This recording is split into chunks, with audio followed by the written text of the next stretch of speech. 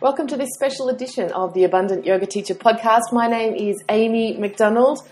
In this special series, I'm sharing with you 12 speakers from the Business of Yoga speaker series. I really hope you enjoy their wisdom. Hey everybody, it's Amy McDonald here. Welcome back to the Business of Yoga speaker series. We've been having some technical glitches getting ready for you all today, but it's so going to be worth it for us. I am absolutely delighted to welcome Erica Jago to the series. Hello, in very early good morning. Good morning. It's great to have you here, Erica. For people who might not know who you are yet, I'm just going to read out your official bio. And then we'll get into a really juicy conversation. And I really want to talk about, I want to talk about your books, and I want to also just sort of talk about creativity. But let me introduce you formally first. So, folks, Erica is fearless in her love for yoga and passionate about communication design. Through her signature illustrations of yoga poses called asana glyphs, she found a union between the two. With over 18 years of experience in designing books, she self-published her first book, The Art of Attention. Anyway, we'll talk about that in a moment. Ranked #1 on Amazon for design and now translated into 6 languages, and graphically designed Oprah Winfrey's The Wisdom of Sundays, as you do, just graphically design something for Oprah. After making The Art of Attention, chakra studies helped her heal an addiction she has been battling for 25 years. Since then, she started helping others embrace their beauty to impact those they love. For the past 10 years, Eric has gathered over 200 women and men from more than 36 countries for week-long retreats to study one chakra at a time. Amazingly deep and powerful work. In these retreats, Erica uses her background as a Kundalini and Vinyasa trained teacher, as well as her experience as a designer, to introduce a new methodology combining storytelling with emotionally connected yoga, visionary art, and nature to inspire inner knowing, spiritual care, and interconnectedness. Nice bio. Thank you. So good job. Well, it was a delight, and it makes me feel a little inadequate, but that gets to be part of my yoga.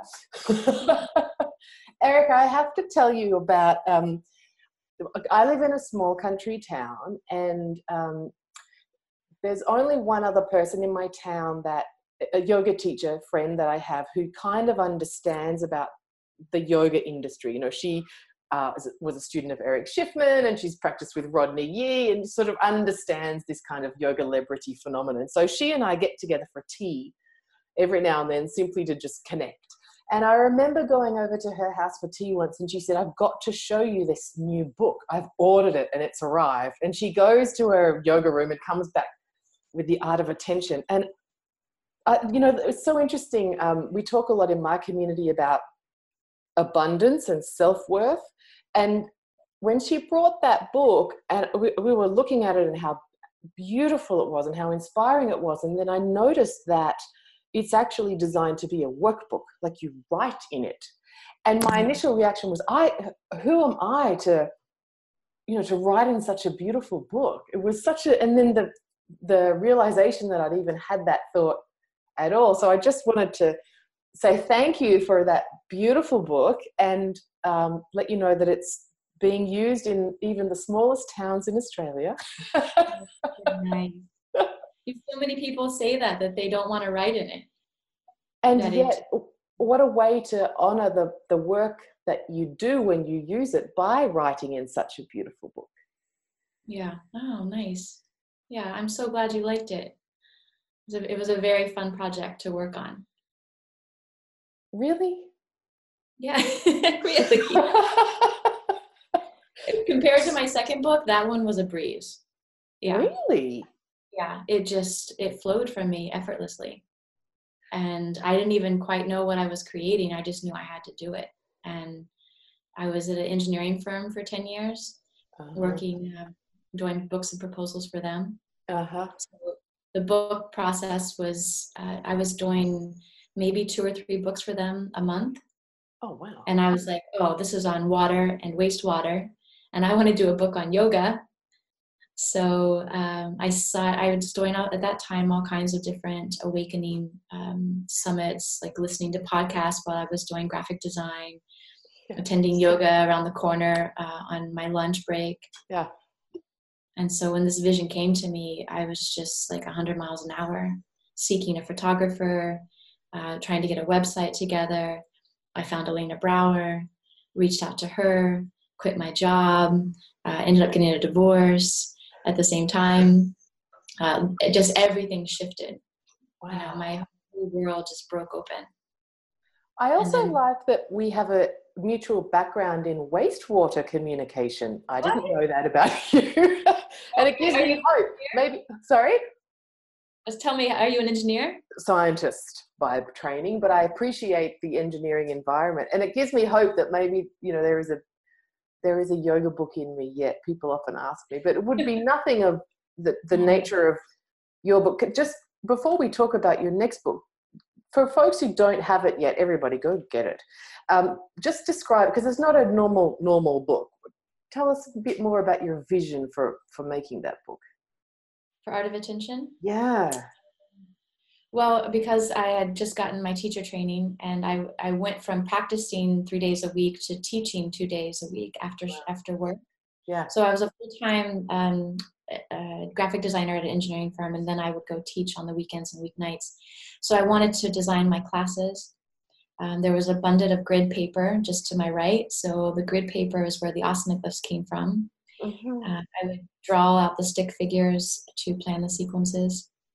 And then I started to see a methodology. The engineer in me saw a process. Uh-huh. And so then I came up with the idea of like a sankalpa. Like if I could come into class and nail the mood or the theme that I wanted to convey within 3 to 5 sentences, then that helped the practitioners stay, you know, not in my ego, but in the feeling of the class. Then I could start working more artfully with talking points and with music, and then really design a really beautiful experience for people. So it was just a service and an offering that I took into an art form, which many teachers do today. And many teachers aspire to do. I think beauty is something I think beauty is something that is essential for human contentedness, and that you bring a bit more of it to us is a very beautiful, is a very special gift. When was that exactly that you decided? Because there'll be people watching who are in that space of, I still work my corporate job that doesn't quite feel right anymore, and I teach a little bit on the sides. How long ago was that for you? 2003, I started practicing. 2008, I was teaching. And then 2011, the book came out. Not long ago. Yeah. You're not doing engineering anymore? No, not at all. My background is actually industrial design. Yeah, but no engineering. And so what would you say to somebody who's thinking that it's not possible, or it's not meant for them, or that they need to hold on to the security of that corporate job? Yeah, I've had a lot of people on the retreats come with that same, you know, I'm telling an inspiring story, and so they use me as inspiration to come in. What I usually say to them is that it seems like it takes forever. You go through a lot of pain, and then all of a sudden it all breaks open really quickly, and you're scared to death. So you feel the extremes. You feel this relief that you're no longer at your corporate job, and then you have the fear of like, oh my gosh, I don't have my biweekly paycheck, and I don't have health insurance anymore, and is this going to work? Yeah. We never fail. It's just not in our DNA. I know that person, like if it really comes from their heart and it's a passion, the energy behind it, the inspiration is all they need, and they'll stay up late, they'll work weekends, because it's not work at that time, it's their passion that's driving them. Did you have supporters? I know when I left my corporate job, you know, people were very worried for me. You're giving up security, you've worked so hard for this is what you went to university for, blah, blah, and doing this woo-woo stuff. In fact, in particular, the people who really loved me were the most worried. Did you have people to support you when you made that transition? Yes, definitely. I had a lot of catalysts around me. the photographer for the book was huge. Elena Brower was huge. I mean, that woman never doubted me, you know, and she just let me run with it too, you know. So I didn't have a lot of skepticism other than my mom. She was worried for me.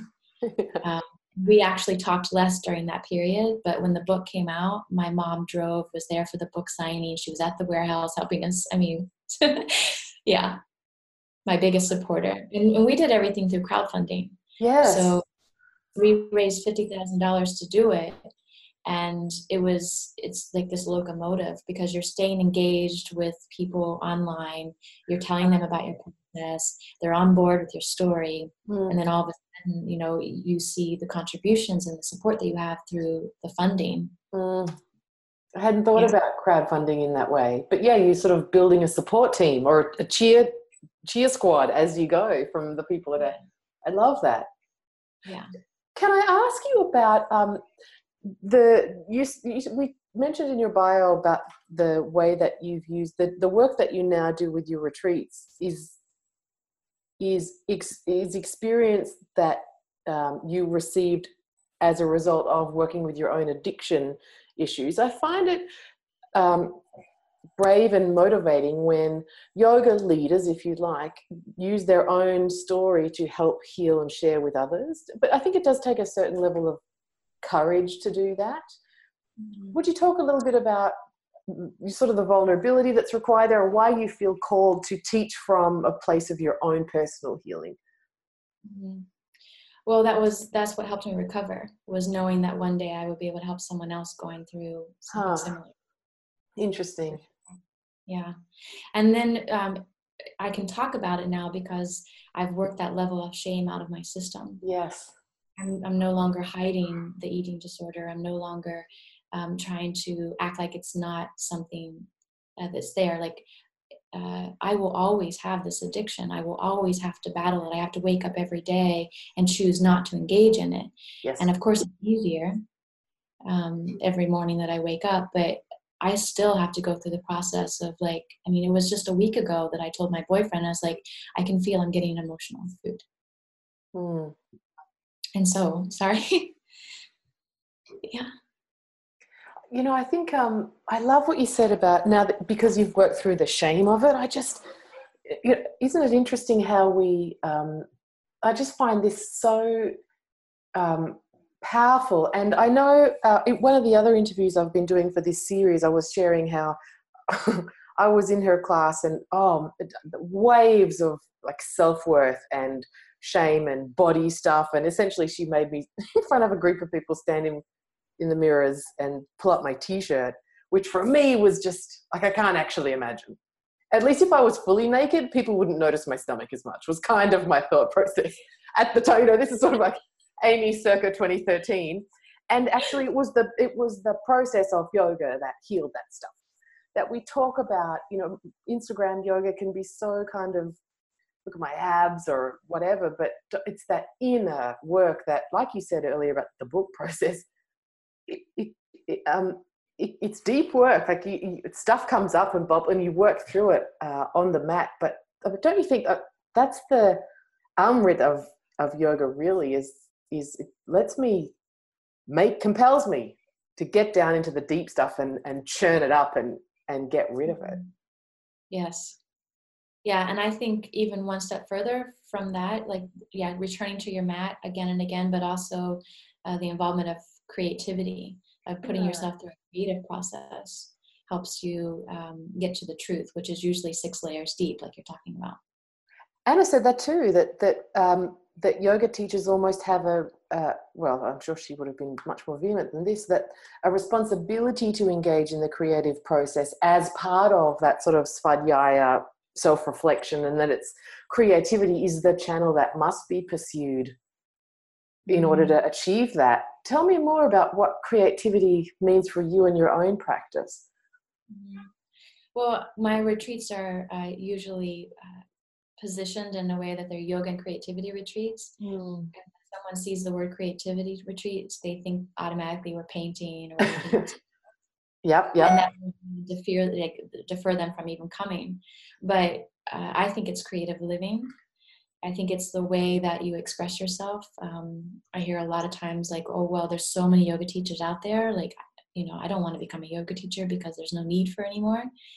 But the expression of how you express, like I love the chakras. And I feel like I express the chakras way differently than anyone's expressed the chakras before, because it's coming authentically from my own experiences, my own eyes. So yeah, creative living is more about how I view creativity. And so what does that phrase mean then for people who think, oh, it's macrame and painting? So I don't work a 9-to-5 job. I creatively find a way to support myself. My expression of the chakras is in book form through visual storytelling. The retreats that I do are experiences around the world, and every word that I say on a retreat, every experience that I do is thoughtfully curated and crafted so that by the end of the week, you have had a full body experience in one chakra at a time. Wow. So if you attended the root chakra retreat, that experience would be more about healing the past and your hauntings and coming into a place of safety and security, where if we dealt with the third eye, we're working with a 360-degree perspective of your life. We're coming up with visions. We're working on self-image. So it's entering into a completely different world based on where we're focusing our attention. I need to keep reminding myself to not just dive into everything that you're saying as a student, but rather as a colleague. So here's a collegiate question. So I'm fascinated by the idea of having retreats. I mean, people could imagine, okay, I'm doing a 7-week or a 6-week or whatever your chakra system of choice is, course on the chakras. We're going to do a class a week on blah, blah, blah. But that you would do retreats one at a time. Do people come to more than one? Do you have people book in for all of them? How does it work from a business perspective? Yeah, I mean, just last year, a real good friend, Janine from Germany, attended the third eye. And then 1 month later, we went into the 7th chakra. And she saw the difference, because every time we study the third eye, it's such a mental process. Yeah. We're dealing with our perspectives. And then we worked with a photographer as well to develop, manifesting her vision. And then went into Italy, where the altitude we were a very high altitude, and it was meditation, and we worked our way into silence and then came out of silence. Wow. Yeah. I love the idea that you use the word curate, and just hearing you describe the program, if you like, of your retreats and how they varied one to the next, it very much sounds like that, very considered and mindfully put together. I really, just from one retreat leader to another, really respect that. What a beautiful thing to do. And I also can sort of feel that the joy that you get in that process, personally, I can see that weaving things together like that is part of what you love about what you do. Yeah. Yeah, it's super fun. And I have a hard time as a graphic designer now taking on clients and doing it for someone else. And I go back and forth between it, where it's like, I know I can sustain myself by just doing what I want for myself, because when you start dealing with clients, and trying to convey someone else's vision, I never feel like I can authentically get what they want to convey. I just know my perspective on it, if that makes sense. It does. And I guess that's true for any consulting ever, really, at the truest level of it. Yeah. I commend people who take on clients, and can do that for other people. And for me, it's very much, I don't know, it's not selfish, but it's more of, I'm of service in a different way. I'm of service of when people arrive at the retreat, and I put them through the experience, or I want them to have a beautiful experience that they remember. Yeah. And so that's my offering, rather than to design something for someone. Although the book for Oprah was really, really fun, and a couple of things, yeah. Like you're going to say no. So what was your task on that? They had a contest. They had hired a graphic designer, or a graphic firm, to lay out the book, and then she ended up not liking it. And so they had limited budget, and they asked me and 2 other designers to submit a proposal of what we would do. And then my proposal got picked, but they picked the cover of another designer's. Huh. And so we got to lay out. I mean, laying that content out was really nice because you're learning as you're laying out. It was all of her interviews from Super Soul Sunday. Wow. So you Wow. got to read some really cool things while doing the design, which is fun. Yeah, and it's not bad having Oprah on your CV either, really.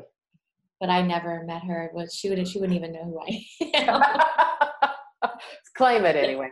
So where can we find out more about your retreats? Because people will be, you know, it just sounds incredible. Where can we find out more about them? Yeah, so I have one coming up in August, the 5th through the 10th, in it's Clairac, France, so right outside of Bordeaux, called the Indigo Yoga Retreat. And we're studying the 6th chakra this time. Mm-hmm. And the chateau is my 4th year there. It's a family-owned chateau, and so we have the entire chateau to ourselves. And we practice yoga twice daily. We have silent tea meditations in the morning with my friend who's bringing her curated teas from California and from Japan. Wow. And then we have a Parisian photographer coming and working with you one-on-one with soul photography. And that's a really beautiful experience. Amazing. I really, you see, it really feels curated. I love that, bringing the artfulness to, rather than former me doing the, now let's write the agenda. Let me set the agenda. Here's the PowerPoint of the agenda. Sounds so much more delicious the way you describe it. Could we talk a little bit about your new book? Because I was just before, folks, I was saying to Erica before we started the recording that she almost busted me, literally kind of drooling all over the screen while I was looking at some of the layouts of her new book, because it's incredible. Tell us about it. Mm-hmm. The book's called Angelus, and Angelus speaks to that time of day when the sun sets or the sun rises. And so when day becomes night or night becomes day. And it's this play on us transitioning from light to dark and dark to light. And it tells the story through a heroine, and she's journeying through the 7 energy centers. So she travels through 7 different worlds, and she accomplishes the themes that each one of those energy centers houses. Yep. And so in the root chakra, it was shot in Iceland, and it's all very dark and black, and she learns how to create her own safety. She learns how to set energetic boundaries, and she learns how to tell the truth. And then the story also moves through your body house. So the root chakra is the basement, and then she moves into the bathroom for the 2nd chakra, which is water, accomplishing how to embrace change, how to fulfill her desires. And then into the 3rd, which was shot in Jordan and Wadi Rum. So it's all about fire and how to make beautiful choices. And then into the heart, which was, we worked with trees and the connectivity of the arms and the hands, so the play on trees. And that was shot in Holland. And then into the voice, which is all black and white. She enters into the studio of her house, so she's playing with her voice. She's learning how to work out the nuances and the tones that she uses. And then making a contribution into the world.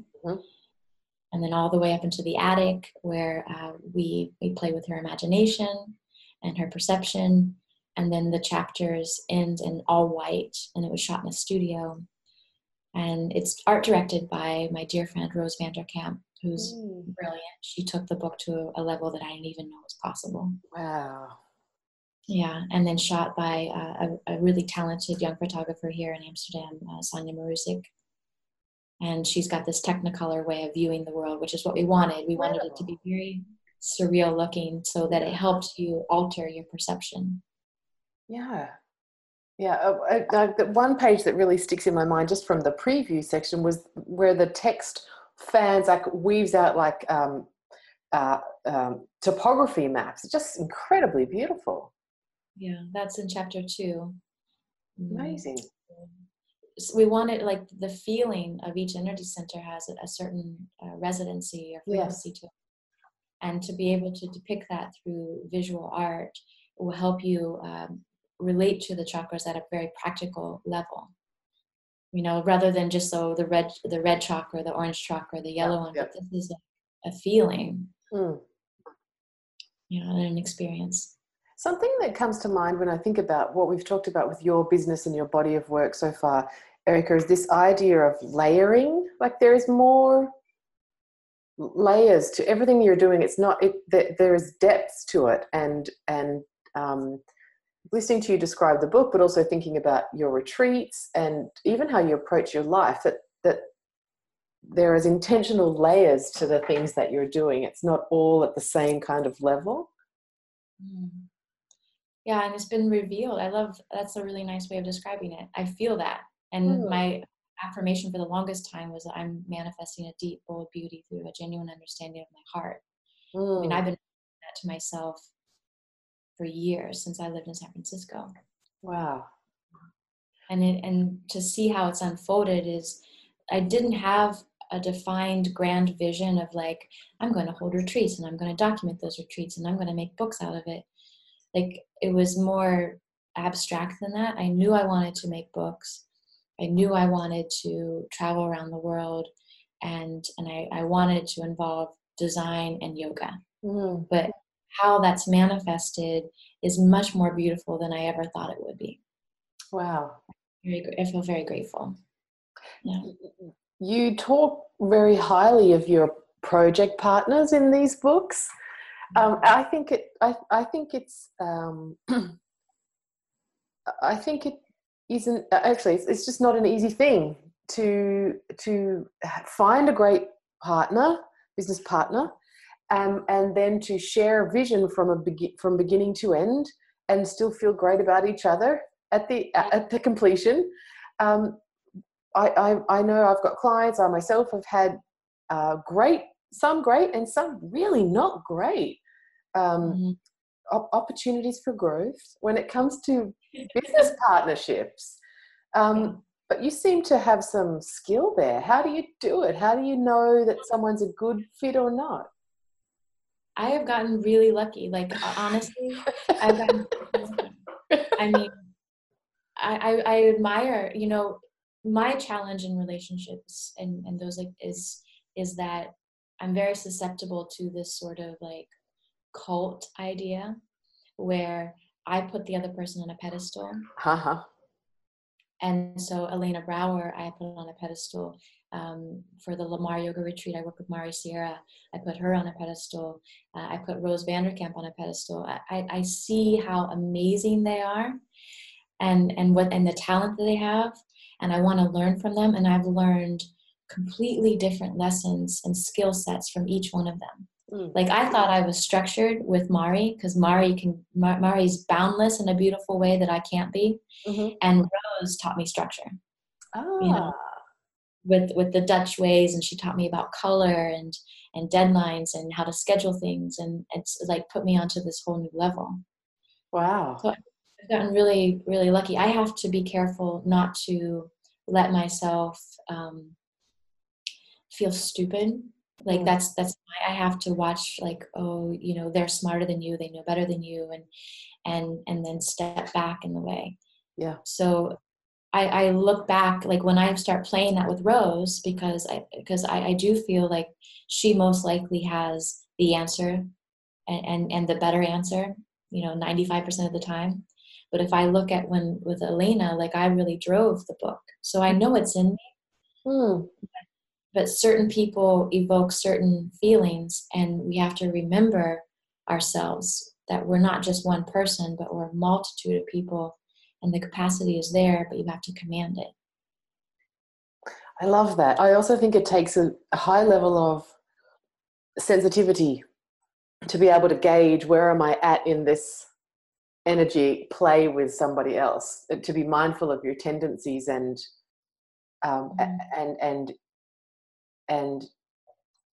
sort of be in personal development during the production of a time-bound, I'm presuming, project. Like, it's yeah. I mean, it helps that we're working on these things. Like in Angelus in chapter 4, there's a sequence on relationships and our tendency to self-sabotage. Yeah.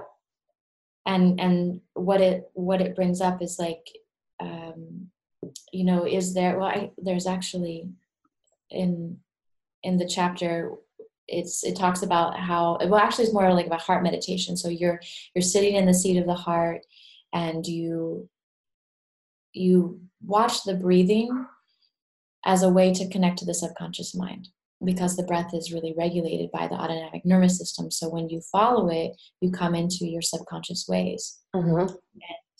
And if you do sabotage love only then to severely want it back, then you are revealing a pattern that you have a belief system where you believe you have to earn love, that love's not really given to you, but you have to earn it. Mm. And then by watching again in the meditation, you start to see, like, am I putting the other person in a position to fix me? Or do I need them to approve of me? Or do I need to please them? So then you start working on ways to not use other people to complete you. Mm. And those types of observations are teaching us that the heart, you know, is your quickest way into your awakening, that by reflecting and focusing the energy back on yourself, that you can heal some of that trauma or some of that pain around needing to earn love or get approval from other people. Does that make sense? Yeah, totally makes sense. Really, and so eloquently put. And I want your book. Even I have grasping for your book now. Failing again as a yogi. Where can we get it? Is it still? Are we still pre-ordering, or is it? Can we get it? Yeah, we're still pre-ordering. Okay. The book has been sent to print. Ooh. And we're in the process of approving the proofs, the press. So we're expecting spring 2019. We're printing 3,000 copies. So not very many are going to be out. And so angelusbook.com. And it's ANGELUS book.com.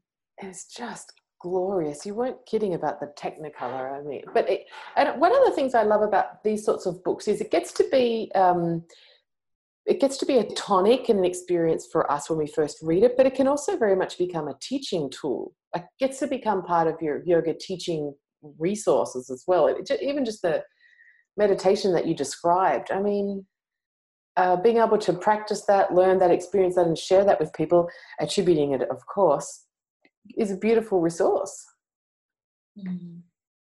Yeah, I mean, I mean, I don't know about your practice, but I need to refresh my practice a lot. Yeah. And I love tools that help me stay accountable.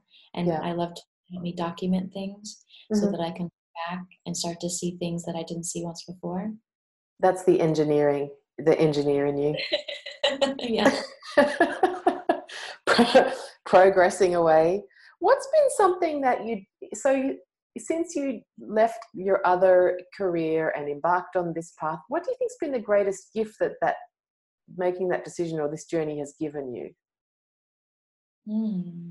Well, freedom. Freedom, for sure.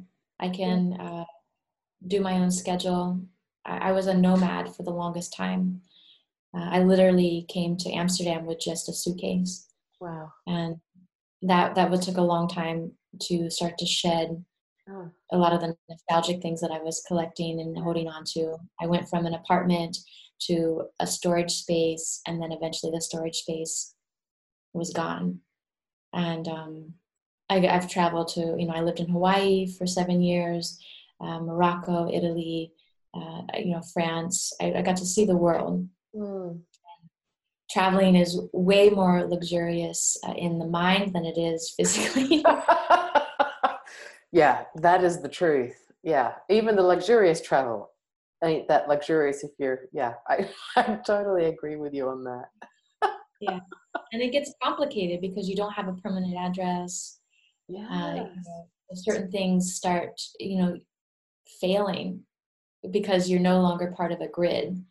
And that part can be very stressful. And as a woman too, like, I feel like we need that ability to ground. I mean, I was working in cafes and, going to Bali and seeing all this beautiful stuff. But every time you come to a new landmass, your body automatically wants to process what's there. So new soil in Hawaii where there's no war or, not a whole lot of trauma was easy.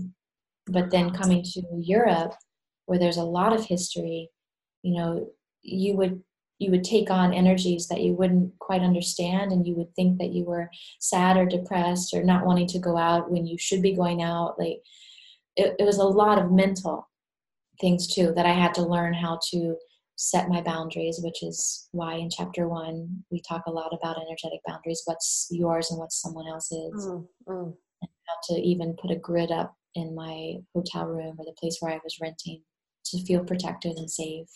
Yeah, wow.